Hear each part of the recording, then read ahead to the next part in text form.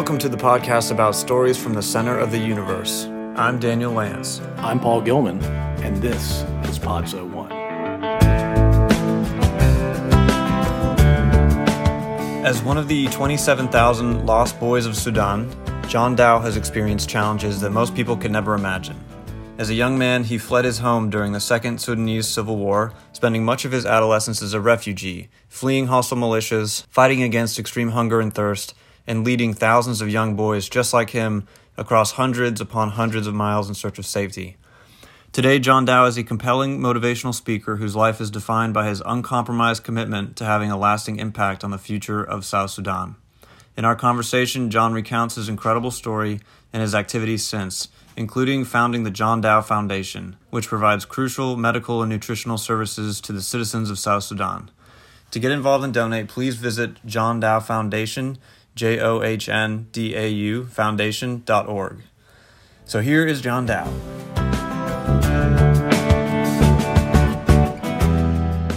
So, John Dow, welcome to Podzo 1. Thank you very much. Yeah, thanks for being here. Took you about 30 minutes to get over here, which I really appreciate you taking the time to do that. I wish we could have figured out a way to get over to your side of town, but here we are nonetheless. No problem. I'm very happy doing it. Very cool. So do you remember as a child, before all of your troubles started, what it was like day to day living in South Sudan? It was remembering what the village was before the war. You know, it was just a simple village. It's a typical African village where, when people like us, which mean like me at that age, let's say, if you are basically if you live in South Sudan in the village, you have to have something to do. I mean, everyone has something to do. In America, kids, they play and eat and sleep. But in South Sudan, they do the same, but also do something. They have some responsibilities. And if you are, let's say, from age 4, age 5, 6, you take care of chicken, for example. So you make sure the foxes are not coming into your house or into your home state to eat your chicken. So it's your job, as young as you are, as young as 4, it's your job to make sure that the chickens are taken care of. Bobcats and foxes don't eat them. But as you progress from age 6, 7, 8, then you transition from taking care of chicken to taking care of goats and sheep. So you go out to the wilderness, to the forest, where you can take care of your goats. So your job there is to make sure hyenas, other animals such as leopard, and others will not eat them. So you gotta have to take care of, watch over them all day until you bring them home. And then from there, you transition also from, let's say, age 7, 8, 9, 10, 11. Then you transition from taking care of goat and sheep to taking care of cows. So you go to, again, maybe spend about few hours away from the village. You're taking care of cows. Now there will be boys from, let's say if this is a village, there'll be boys from that, a boy here and there, maybe 5 of you, 6 of you, depend. You bring your cows together. You take them far away where they can eat good grass. In America, you don't move things are put in a fence, and cows and put in a fence. They don't go to other places. There's something called trespassing, in America. But there in Africa, you just go anywhere you want. Belong to you. Nobody say, hey, this is my land, don't come here. So you take your cows that far away, and then you just play there. All of you tell stories, you take turn to go there, you go and take care of cows, make sure you go there and see they're all doing well, come back and play. You sit on a small little ant hill, because the long grass in the savanna grass is very tall. So you sit on a little bit raised area, was called ant hill, and then you just And then you do that until you bring them back, in the evening. And then you do that next day and so on. So that is what we call our school. In America, school are put in school activities take place in a building, and then somebody call a teacher who will tell them this, that, and that. This is how you teach children in America. But in South Sudan, our schools are all over the places. So you go take care of goat, take care of chicken, take care of cows. That's your school. And if you are a girl, your job will be to, I guess, sort of the same age, will be to take care, of other siblings. Or you go to the forest and get firewood or get water far away. In America, you have water in a building, something called faucet that you turn on and then get water, and then that's it. Or also in America, you have this thing called, a stove where you turn it on and then the fire come, voila, and then you cook and then turn it off. These things, we do not have those in Africa, especially in the villages. So what you do is go far away, get firewood, so for cooking, go far away, long distance where you can get water, and for the family consumption. So in all the things that we do, either taking care of chicken, taking care of goat, getting out and get firewood, get water, taking care of cows, that is our normal work. This is the day-to-day sort of activities take place. And as you do all of this, it's part of your schooling. Somebody's telling you, don't do that. This is how you take care of your animal. This is how you take care of this. This is how you walk. This is how you do this. So that is the schooling. We do not have schools in the village. So that is the setting. A village and another village will come back sometime. They have celebrations, people are wrestling, others competing, by composing songs and so on and so on. So that is the sort of a backdrop of how, in the villages, how you live in villages in Africa, especially in South Sudan. So a lot of hard work, being independent, it sounds like at a very young age. Very different growing up in a village in Africa than it would be to, say, grow up in the Richmond suburbs. That's correct. Like your children are growing up in the Richmond suburbs today, right? That's correct. Yeah. And our suburb is not like the village because we have all the things that we have. We are so blessed to be in America, where in my house here in Richmond, we have all these things that I was talking about. We don't go out and get firewood. We don't go out and get water. We don't go out and take care of goats and cultivate and so on. Or what we do here in America, which is a blessing, I just go to a store. I just go to something called grocery store. These giant thing has all kind of food there, and then we just buy and put them in our car, and then we bring them home. Easy. Very easy. We take it for granted, I imagine, most people in America, because they don't know any other way. Yeah. So how old were you when the war came to your village? I was 12 years old. 12 years old. So can you describe, was it daytime or nighttime when the... It was nighttime. So before the war came to my village, you can tell that there's something was about to happen from the adults. You can see adults are worried, are talking about if we are attacked, if this has happened, where do we go? Do we run toward River Nile? Do we go toward the east? Do we go where? So we children, we knew something is about to happen because you can see from the worried faces of the adults. But we keep dismissing it. Children, we just go and play. One night, when my brothers and I were sleeping in our own house, in Africa, it's not like you have a big building in the United States and then inside you have some people rooms. So in Africa, your father built your home compound into a little hut of the boys, which means little building of the boy, house of the boys, house of the girls, house of your mom, house of visitors and things like that. So my brothers and I, we were sleeping in our own house, in the middle of the night. The whistling of bullets, the bombardment woke us up in the middle of night.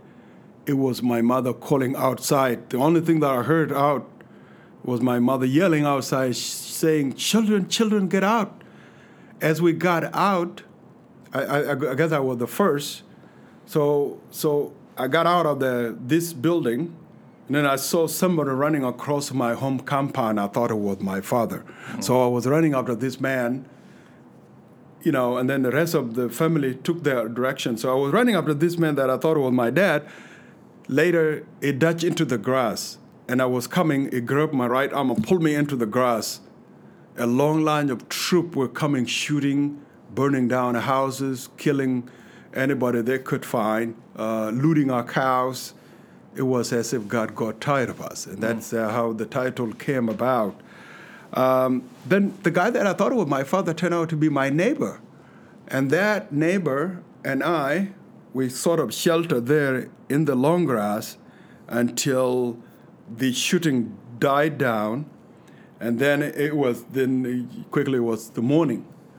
So I knew that it was my neighbor. So he and I, we kept running. So we were attacked from the west. We're running toward east. So we were running as fast as we could away from the village. Along the way there, we went for about a day. All what was in my mind, I'm thinking, is to get back to my family. Where is my mother? Where are my brothers and my sisters and my dad? And so on. So we kept going. About 2 days, we went far away from the village. And then as we were walking away, I was so hungry, there was no food. Went for, about 2 days with no food. In America, you said you go for a day without food, you're going to die. We didn't die, and so we kept going. Later, this neighbor, it dug a root of a plant called amajro, dug it out. We ate it. That was our first food after 2 days with no food. It tastes like apple. And so we kept going. Now it was clear that we were not coming back home. So we were going two of us. Later we were 5. So there were one woman and her 2 daughters and 2 of us. So we were 5. So now we kept going. Now along the way there, it was very difficult. It was very cold. I still remember. It's like as cold as here in Richmond, maybe around December or January. It's too cold here, right? So in that, that situation, in our case, it was too cold. We didn't have blanket. So imagine that you have no blanket, you have no shoes on, you have some clothes on. And it was just very cold. That was what really killed me at the time. And we were hungry too.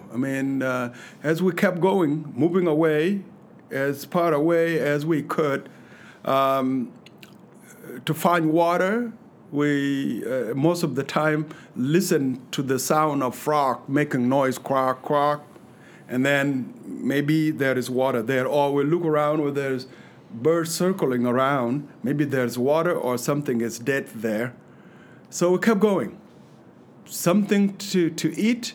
We went through abandoned home, and then we go there, look for something to eat. We could find pumpkins or can find some grain. Sometimes we eat them raw, and then so we kept going. The situation really reduced us to be chewing grass, eating anything we could find. The wild fruits, and as everything was coming at us. It's like you are drinking from the horse,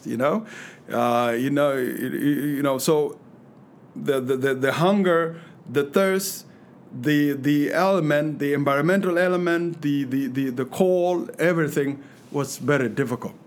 And so we, as I say, we were 5 later, and that woman and her 2 daughters were abducted. And so 2 of us. As along the way there, we were then 18. By the time we're almost getting to Ethiopia, we were about 27 of us. So from the village to Ethiopia, it took us about 3 months to get there on foot. There's no buses, no cars, nothing. Right. So as we were going there, so we were trying to dodge some tribe that were very hostile, the Nuer, the Murle, the Anuak. So when we know this is a village, we either hide in the long grass until the nighttime, and then we go around these villages, around them, so that nobody can see us. So most of the time we walk at night. Sometimes we walk daytime when there's no any village around us. So as we're doing this, that actually put us in a situation where we could not find water. So I still remember between a place called Pibor and Pochala, we went there for 2 days with no water. We're looking for water, everybody. So it's 27 of us. Now we went for almost 2 days with no water. Everyone was crying. They want to see, they want to drink water. So now desperation kick in. You are on your own. Others didn't want to move. They didn't want to move forward. They just stopped there, and they said, "I'm going to die here." Then we tried to find help somebody urinate, and then you drink urine. That did not help either. And so by the time we were better lucky, found some muddy water. Only 4 of us survived. 27, 23 died. We left them. Some were still alive and so on. So, but only 4 of us made it. Then we find good water, we drank, and then we kept going. Only 4 of us. As we were almost getting to Ethiopia, we came through villages of a tribe called Anuak. We heard that they have killed an elephant. So we went there to beg them, ask if they could give us some elephant meat. As we were approaching them, there were some of them who were very hostile. They chased us away, and then we ran away, and then it stopped there, 4 of us. And I think a little bit older gentleman, I guess he felt pity on us, and so he sort of welcome us back. So he gave a big chunk of elephant meat. So we took it. We're very happy. Cook it for hours and hours. Later, when it was ready, took it out. There was no knife to cut it. So what I did was, I had sharp teeth. So what I did, I got a bunch. Pull it and then tear it off using my teeth, and then give it to that person. Tear it off take it out from my mouth, give it to that person. So until we finished elephant meat, it was the delicious food we ate after since we were attacked, since the attack on my village. So that was really good, and that elephant meat helped us, finish the rest of the journey until we got to a place called Pinyidu refugee camp. At that time, there was no refugee camp there. It was just a place. The Ethiopian government, they show us a place and say, "Hey, you go and live there." It's just pointing to Porus, to the woody area. Go and live there.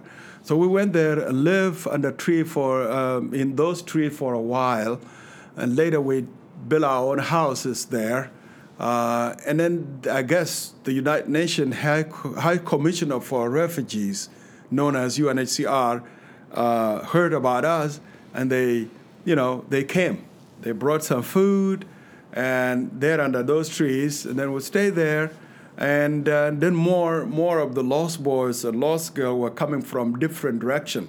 So we all converged into that area called Pinyidu Refugee Camp. We stayed there.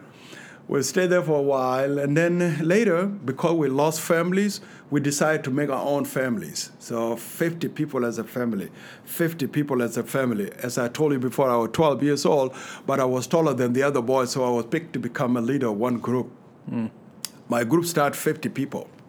And then later, add some of the boys into my group, we become 1,200 boys. their age were from age 5 to age 15. These boys are crying every day. They want to drink milk. They want to see their mothers. They want to eat food. There is nothing I or other older boy could do to them. We just lied to them that tomorrow will be okay. Tomorrow will be good. Tomorrow will be better than today.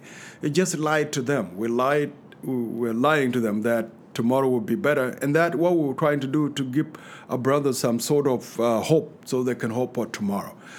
So we stay there, and the World Food Program, then they start bringing more food.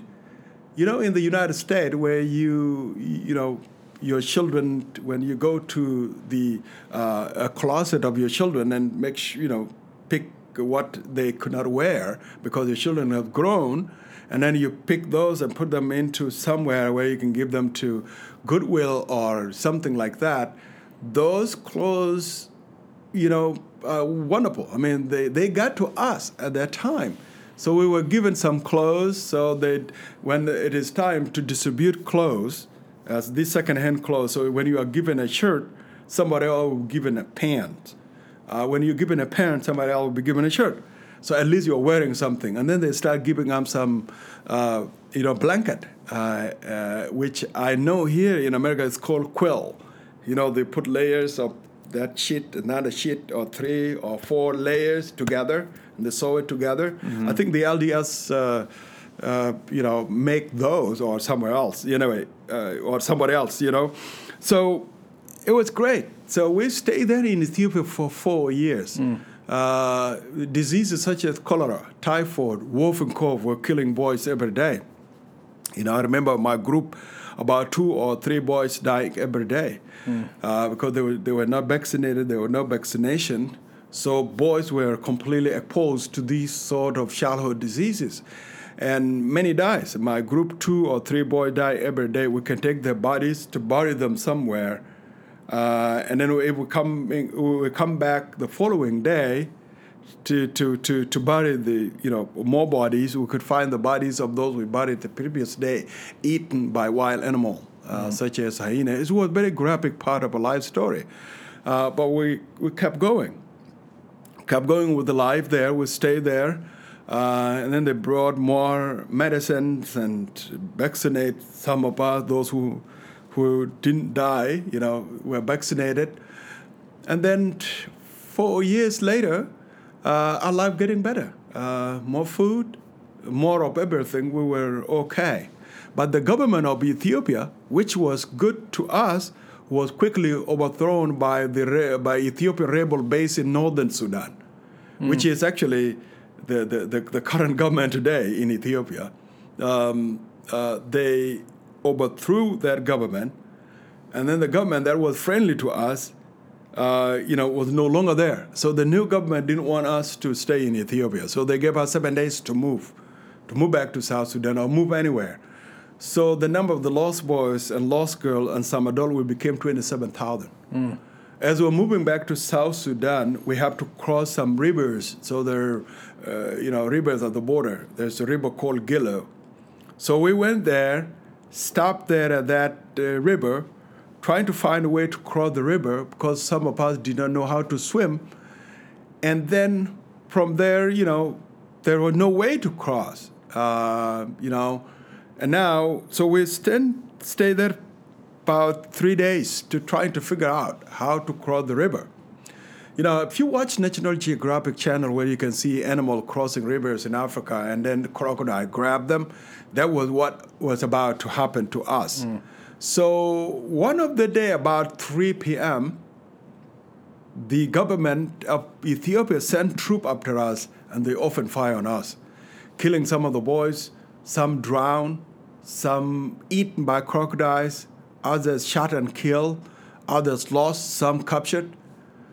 For me, so I still remember when I dive into the water, we knew that these might be people from the northern Sudan are coming to take us to Sudan. So you better die than they can take you. I dived into the water, found myself in the water. I didn't know how to swim, but miraculously, I knew how to do a backstroke. I never trained myself, So, but there was this Nubian guy, big guy, jump because I guess look at me as I am. I mean, he wanted me to help him. He jumped on me, and he keeps saying, Sadiana, Sadiana, which means, help me. And then we all went underwater, all the way under, I swallowed more water and so on. And then somehow we came back on the top. And he was holding me. And then we went back again. And I thought I was just that was the last day for me. Somehow, I think I yanked it out and I got out. And then I found myself outside, the other side of the river. I crossed it. The water was on my chest here, and then I crossed it. I went into the grass, into the long grass. We all ran. Those who survived and myself, we went to a place called Pochala. That garrison was controlled by Sudan People Liberation Army. That was those who were fighting the north. And so they welcomed us there. Those who survived, I think we were about 18,000 survived. We were 27,000, I think some lost, others died, others drowned, others eaten by crocodiles, others captured, whatever happened to many. So, but those survived and myself, we went there and stayed there for about 6 months there. With the Sudan People Liberation Army, the army there, the rebel, and the little put their hat, we all ran out of food. And now so we start selling our clothes for food. So we go to the Anuak area. Remember, this is the same area where we found them have killed an elephant before when we were coming in. Right. So that is the same place. And so we then start selling our clothes. So if you have a shirt, we go into the community, into this village, and tell people we are selling shirt for food. And then they would give us a mug full of, a big cup full of corn, dry corn. And then they take your shirt. And then this is what we're going to feed on for 2 days or 3 days, it depends. And then later my turn to sell my clothes until we all sold our clothes for food. We all remain naked. So so we stayed there. The government of Sudan knew that we're back in South Sudan, so they sent Russian-made aircraft known as Antonov. They bombed us in the morning, in the afternoon, killing some of the boys and girls. So we decided to move to the interior part of South Sudan. So we left that place. We went to a place called Kapoita. From that place to Kapoita, it took us 6 months to get there. Some died along the way because of starvation and thirst. Some also were abducted along the way because this tribe along the way, they were very hostile.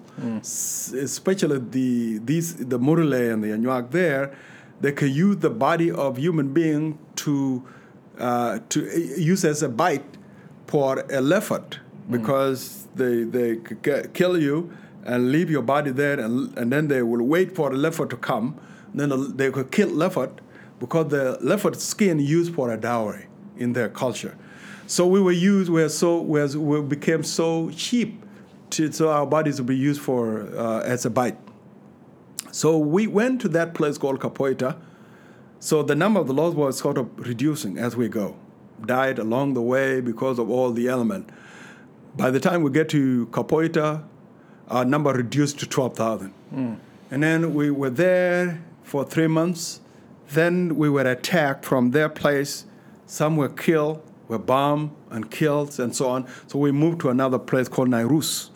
There in Nairus, we stayed there for about a few months there, and then we were attacked from there. And that was in 1992. So we entered into another country, Kenya. We entered into Kenya there. Now, at that time, I was 17 years old. There, we in Kenya was good because the Kenyan government did not allow Sudanese troops to cross into their territories. And another good thing was that is the place where we're very comfortable, and this is where we start to go to school. This is where I start to learn A, B, C, D. 1, 2, 3 at age 17. That was the first time you were in a classroom? First time, my classroom. Wow. And there was no room. There was just under a tree. So that tree like that one will be class, another tree, a class like that. So you sit on the dirt using your finger as a pencil to write your A, B, C, D's or all of this. We were very happy because we're getting education. Very happy. So we work hard. The United Nations was, God bless United Nations agency, those who are giving us everything, and they're paying our teachers to teach us by giving them food. That was their salary.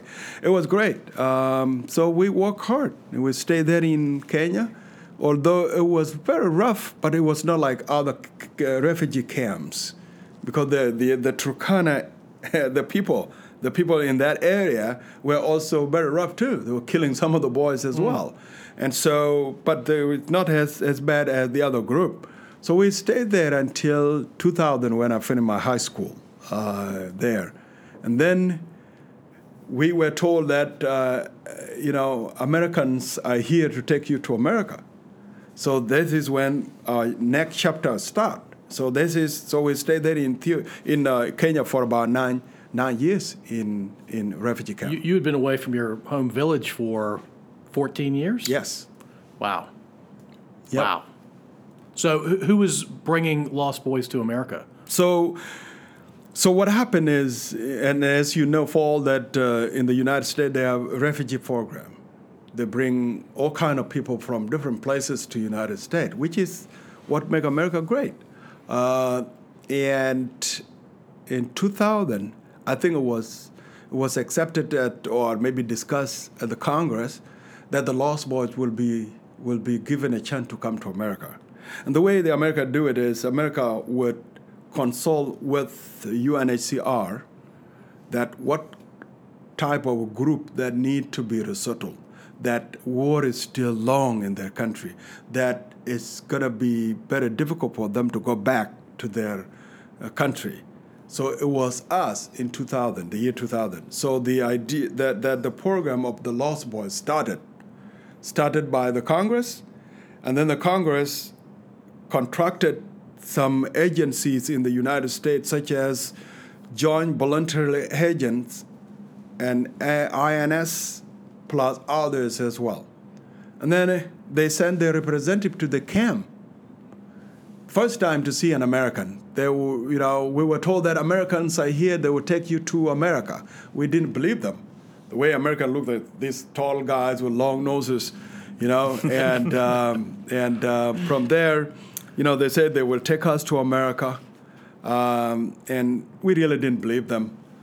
And then before the end of 2000, the year 2000, 2001, before the end of 2001, they returned. They came back, and then they started doing paperwork, taking some of the Lost Boys to Nairobi. Nairobi is the capital city of Kenya.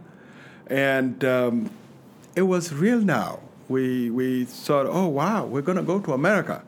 Now, a topic about America is everywhere. People are talking about America as if they know America. Some people will say, John, it's okay to be lazy in America. Because if you are lazy in America, American will tie something called green card around your neck.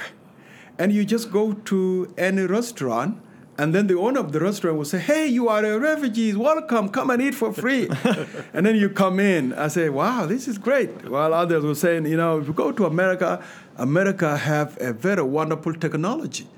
So you want to go to a restaurant in America, you don't need somebody to serve you. So what you get is you entered into the building called a restaurant, and then you sit in front of a big table. And on the top of those big tables, there's some button. There's chicken button, there's beef button, vegetable button.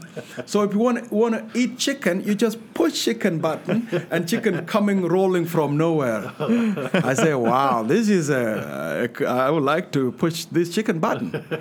While others say, John, be careful when you go to America, because American girls are crazy. I say, how crazy American girls? And they explain, they said, any girl in America, they carry a small bag.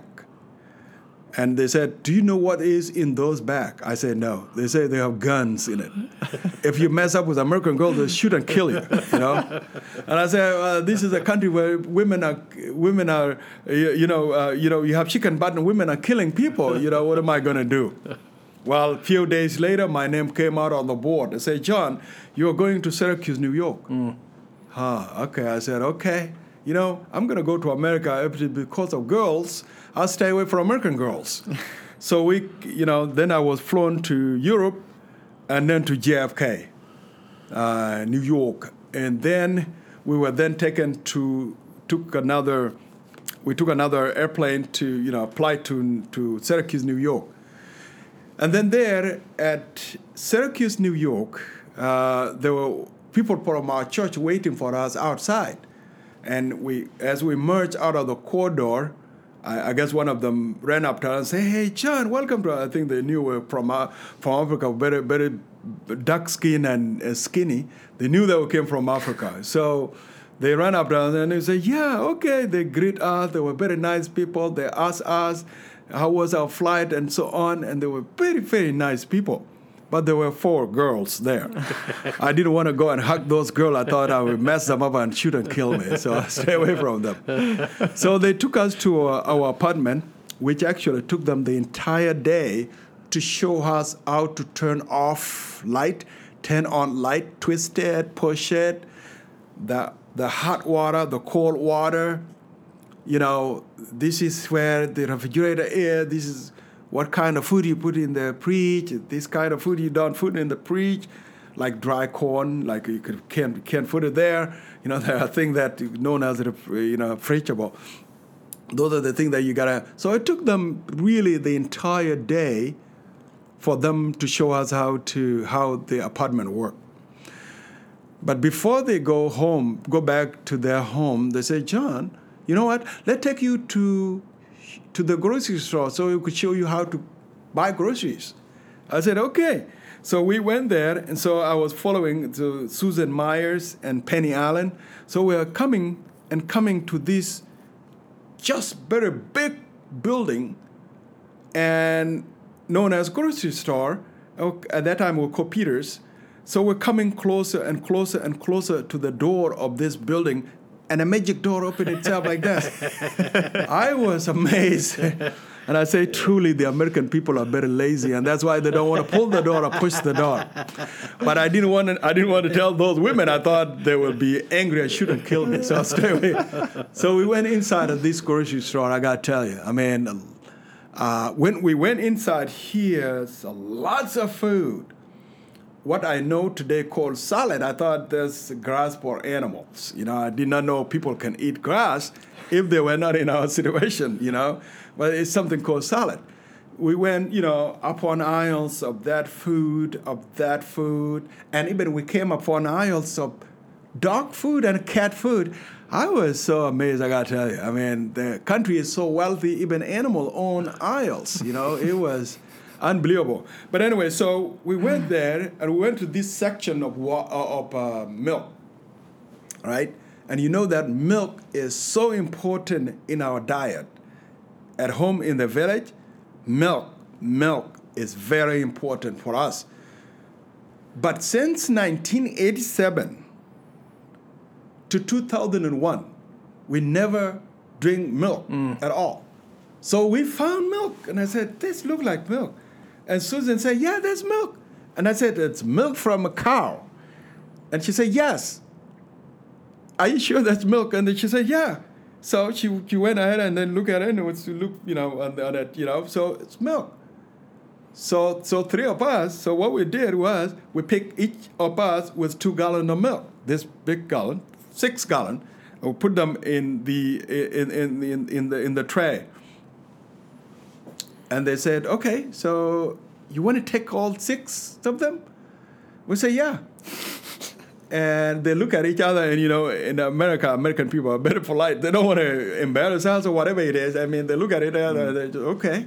You don't want to buy other food? We say, no, this is enough. So we put all the 6 gallons of milk in the cart, and then we went and checked out. Wow. So we checked the 6 gallon of milk out. We went in, we were so happy. We went back to our apartment. We could not wait that the American can go home quick, So they said, okay, John, we're going to leave, okay? Yeah, I say, okay. Close the door quickly. They were gone, and then we start drinking our milk. We've been drinking milk for a week, with no any other food. So it was very, very good, This is our experience. So the people from our church, they pick us every Sunday to take us to church. And every Sunday they say, hey, don't forget, snow is coming, make sure you help South Sudanese, help the refugees, and so on. They always, in their bulletin, when the pastor is preaching, and so on. And so people have been buying all these ugly stuff, like a hat, a glove, and boots, and big coats, and so on. Anyway, about October 18, there was, there was snow in East Syracuse, around Syracuse University. So Cindy from our church said, John, you should call and say, John, there is snow around Syracuse University. I'll come and pick you so you can see snow. I said, yeah, okay. So she picked me up. We went to see snow for the first time. It was something white. So I just grab a bunch of snow and then squeeze it, turned into water. So she got a bunch of snowball and threw it at me, and I did the same thing. So we were exchanging snowball. A few minutes later, my hand felt numb. And I said, you know what, we got to go home. Let's go back, it's cold. She said, okay. So what I did, I gathered a big bunch of snow like this, a big snowball, and put it in her trunk of her car. And then we went to our apartment, and I said, Andrew and Jacob, the snowball is still intact, very big.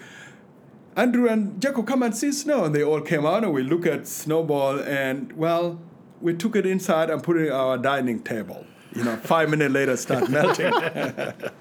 It is a stupid thing to do, but that's what I call a cultural introduction to American, culture and weather. So those were sort of a situation after that, After that, we are supposed to be helped for 3 months. After 3 months, we were then on our own. Now you have to pick a job and work and support yourself. What was your job? My first job at McDonald's, grilling hamburgers and doing dishes in McDonald's. My other second job, I was producing what is called the plate. These machines that you use to shave your beard. And then so I took on about 2 or 3 jobs at the same time. So sleeping only for 2 or 3 hours a day. Went from job to job. It was great because I was able to support my people back in the refugee camp.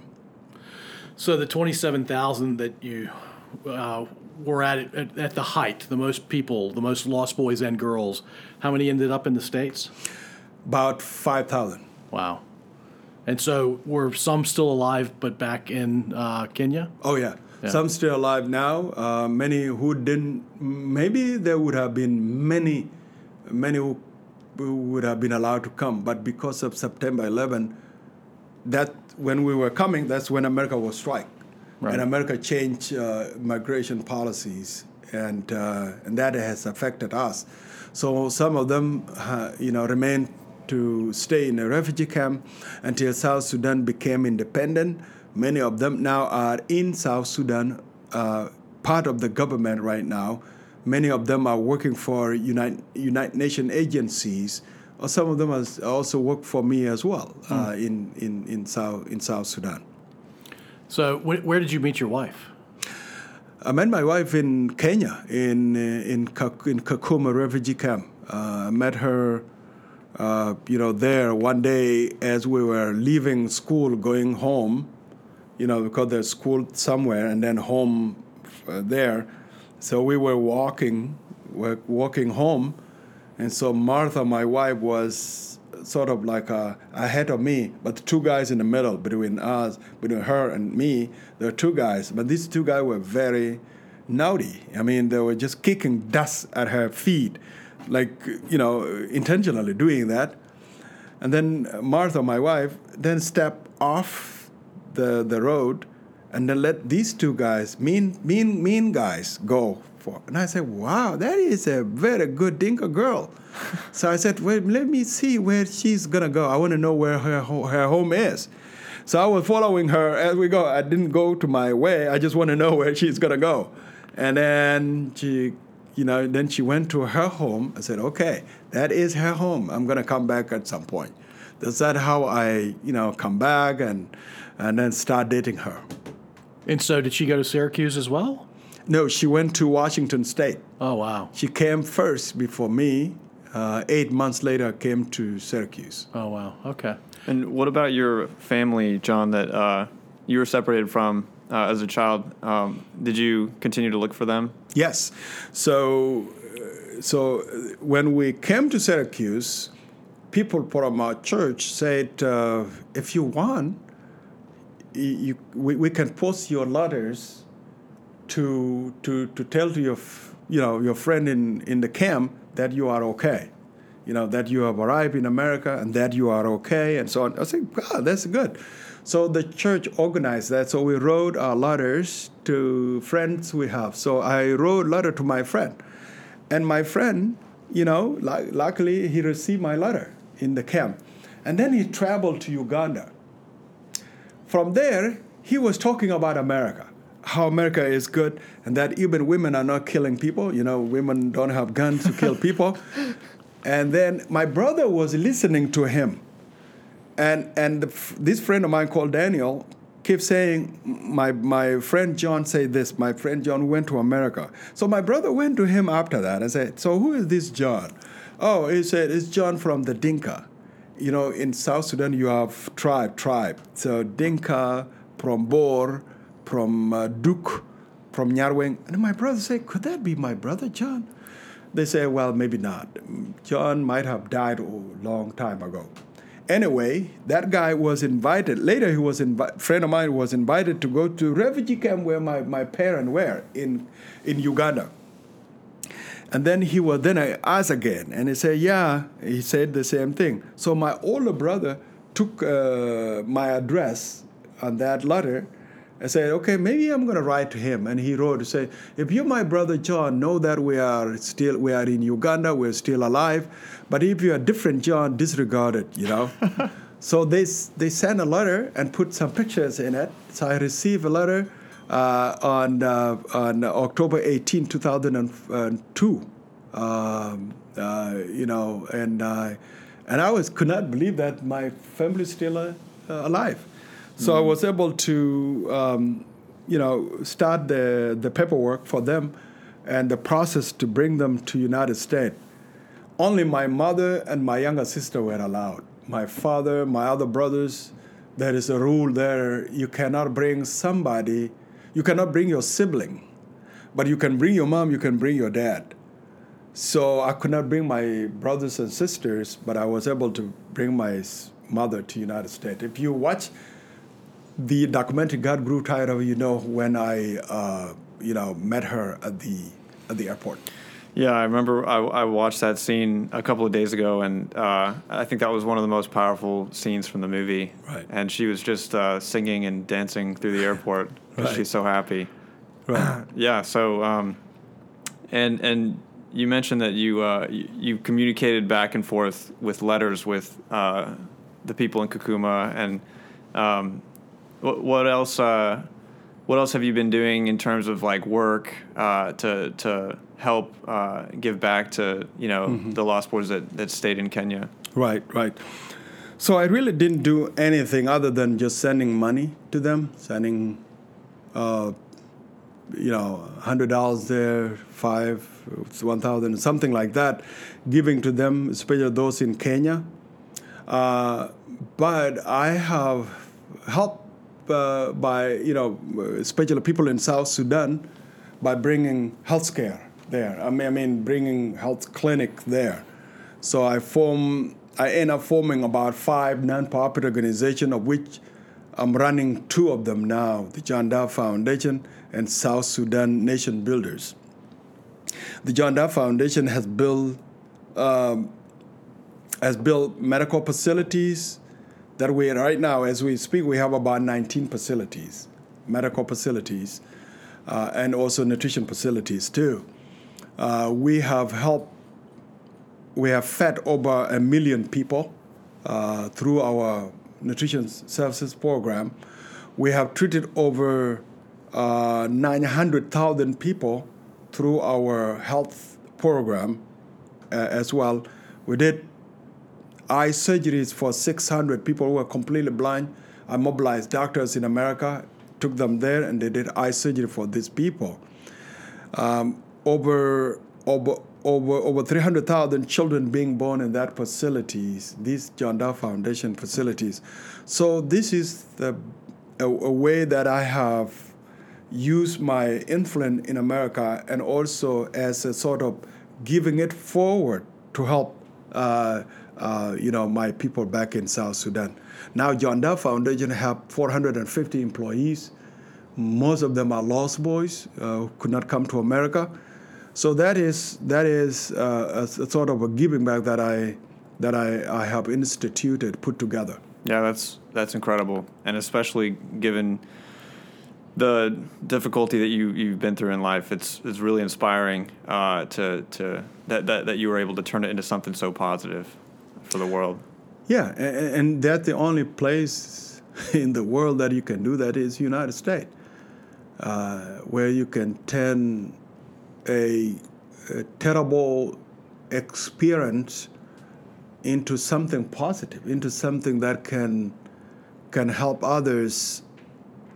Only because in America, because you have people that are willing to contribute, to give to that. People that are willing to give their time into your work, being part of this work. So it is possible because of the United States. But also, I'm sure that you had to work incredibly hard and struggle, especially in the documentary, the first few months, working 2-3 jobs, not sleeping a lot. That must have been very difficult. And I'm sure it's been a huge struggle, but impressive nonetheless. Mm-hmm. Well, I'm not trying to downplay how hard it is when in America to do things like that. But I also came from where you can work hard, but nothing you can show it for because there are no resources you can make this happen. So coming to America, I tell to my refugee friends, when you come to America, is half of your success has already been achieved. 50% of your success is already achieved once you come to this country. So it's up to you to do the other 50%. That does not mean everything is easy here.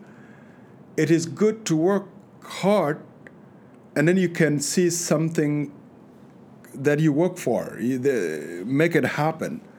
But there are places you can work so hard, but nothing you can show for it because the system and the environment and the people will not make it happen. So, but in the United States, it is, if you do that, maybe some people that are hearing me, they will say I'm naive, but I'm not naive. The label, the field, that's what America always labeled the field so that people can play fairly. It has been labeled in the United States than anywhere else in the world. Label is, even though it is a little bit rough in America, America is attempting to label it so that it is smooth for everyone. It's up to you, your ability, your hard work, your habit, your attitude toward work. That what will make you not achieve it. Like I said, there may be those who will say, well, you are naive. No, I'm not naive because I have experience. Yeah. I came from Ethiopia. I came from Kenya. I came from South Sudan. I know those areas. And your story, all it takes is for someone to look at a story like yours as proof of that. Even though America it might have some problems, but the fact that it's possible for you to have done what you've done is incredible in its own right. How did you end up in Richmond? How did I come to Richmond? Well, I'm a motivational speaker, so I'm invited by corporations, universities, high school, and so on. 2015, I was invited by my friend, his name is called Mike Henry, been supporting John Dow Foundation. One of his children, went to collegiate school. So one day, his son came back with a book called Long Walk to Water. Long Walk to Water, it's a book written on behalf of my friend called Salfa Dut. It's a Lost Boys as well. So his dad, Michael has asked his son, this book, it's about Lost Boys. So, I know my friend John Dow, who lives in Syracuse, New York. I'm going to invite John to come and speak at Collegiate. So he invited me. I said, John, you know what? How about if you give some, few of your time here to come and speak here at my son's school? I said, okay, absolutely, I'm going to do it. So I came here in 2015, and I spoke at Collegiate. Unlike other places that I have been to before, I spoke over maybe 4,000 places. But Collegiate stand out. People are very happy. The school look very great, very good, and the workers, the teachers, the faculties, and all of those children. The students were very happy. And I asked Michael, why is this group so happy like this? I said, yeah, John, this is the tradition here. I said, okay, well, this is great. I like the school. And said, even your children can come here too. And I said, no, I don't think I'll leave Syracuse. And he said, yeah, you know. So I went back to Syracuse, and he said, John, are you thinking about, please think about Collegiate. You might come here. This community is wonderful, great community. And I said, well, okay, well, I'll think about it. And then he kept asking me whether I thought about it, to move here. I said, yeah, well, maybe I'll try. And, because I want to make it easy for him, I just say, okay, let me apply. And I thought maybe they would just say no to my children. And then I'll tell them, it's okay, I try my best anyway, but they didn't. The school say, hallelujah, come. We would like your children to be here. You too, if you can come, maybe give us 20% of your time or 10% of your time to come to school and maybe teach here. Oh, I said, wow, this is good, I decided I take risks most of the time. My life had been risk. Right. And I said, that's okay. The same America. And actually, beside, Richmond is a little bit warmer than Syracuse, New York. So I would be closer to Africa, So, I told my wife said, well, and then anyway, our friend in Syracuse said, no, don't go to Richmond. Don't you think that place is South United States? It says Southern. And I said, what is Southern? Well, they talk about, how whatever it is. And I said, that's okay. I've been to many places before. Let me try. And so I took a risk. I came to Richmond in 2016. And I got to tell you, since then, I think I made a very good decision because the people at Collegiate School is a wonderful, wonderful community. Two things real quickly. Mike Henry is the voice actor. Yes. Mike Henry? Yes. Yes. So he's fairly well known. Family Guy. Yeah, exactly. Yeah, and the second thing is, Collegiate is my high school's arch rival. Oh, wow. Yeah. Where is your high school? I would say Christopher's. St. Chris. Yeah. Okay. Okay. Maybe I should not talk about it. No, it's fine. It's fine. Okay. It's been a long time. So you were telling us before we started recording, you have 5 children. Tell us a little bit about your children. Yeah, my children, I have 5 of them. I have my older, firstborn. It's a daughter. Her name is called Agat, A-G-O-T. She's now in 8th grade now. Wonderful, wonderful, smart young girl. She's doing very well in school, collegiate. The second born is my son, Lake. It's spelled L-E-E-K, but it's pronounced as Lake. He's doing very well, 6th grade now. He's 12 years old. My third is my daughter, Akur. She's now 5th grader. She's 10 years old. Wonderful, the best reader in the house. We last summer we compete. Who is going to read more pages? She came up. She read over 10,800 pages and so on. So she was way up there. My fourth child is also my daughter, Anier. She's 5th grader now, 6 years old. And my last born is my son, Alair. He is now JK, right now collegiate as well. A wonderful, wonderful team, my children and my wife, Martha. Awesome.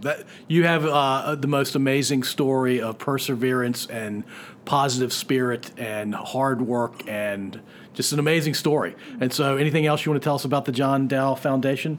Like, where can people find it and donate? They can go to www.johndowfoundation.org. People pronounce or write my name as D-O-U or D-O-W. It's D-A-U, John Dow, J-O-H-N Dow Foundation.org. They can go to that. We have a very good program that I went to Washington, D.C. last week, this week actually. We launched what we call a mass up for good. So we produce about 800 masks, face masks.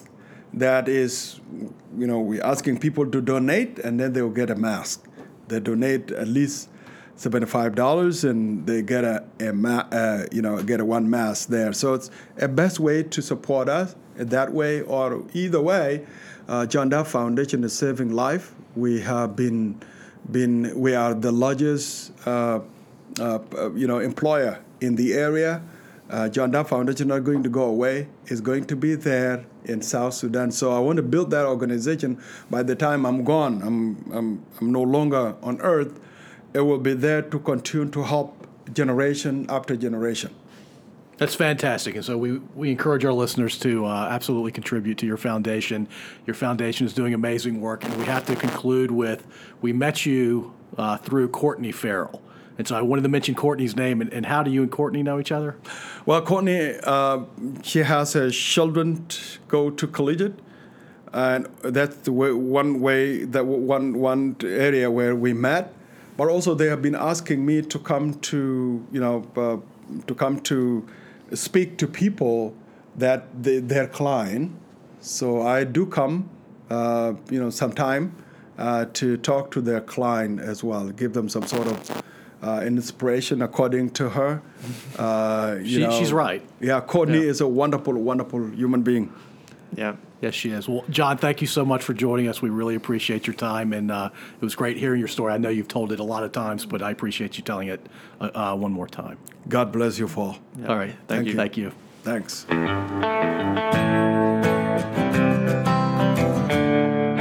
If you enjoyed this episode, feel free to subscribe through whichever app you're using. To share your thoughts, head over to our website at podso1.io, and there you can comment on episodes or send us feedback directly.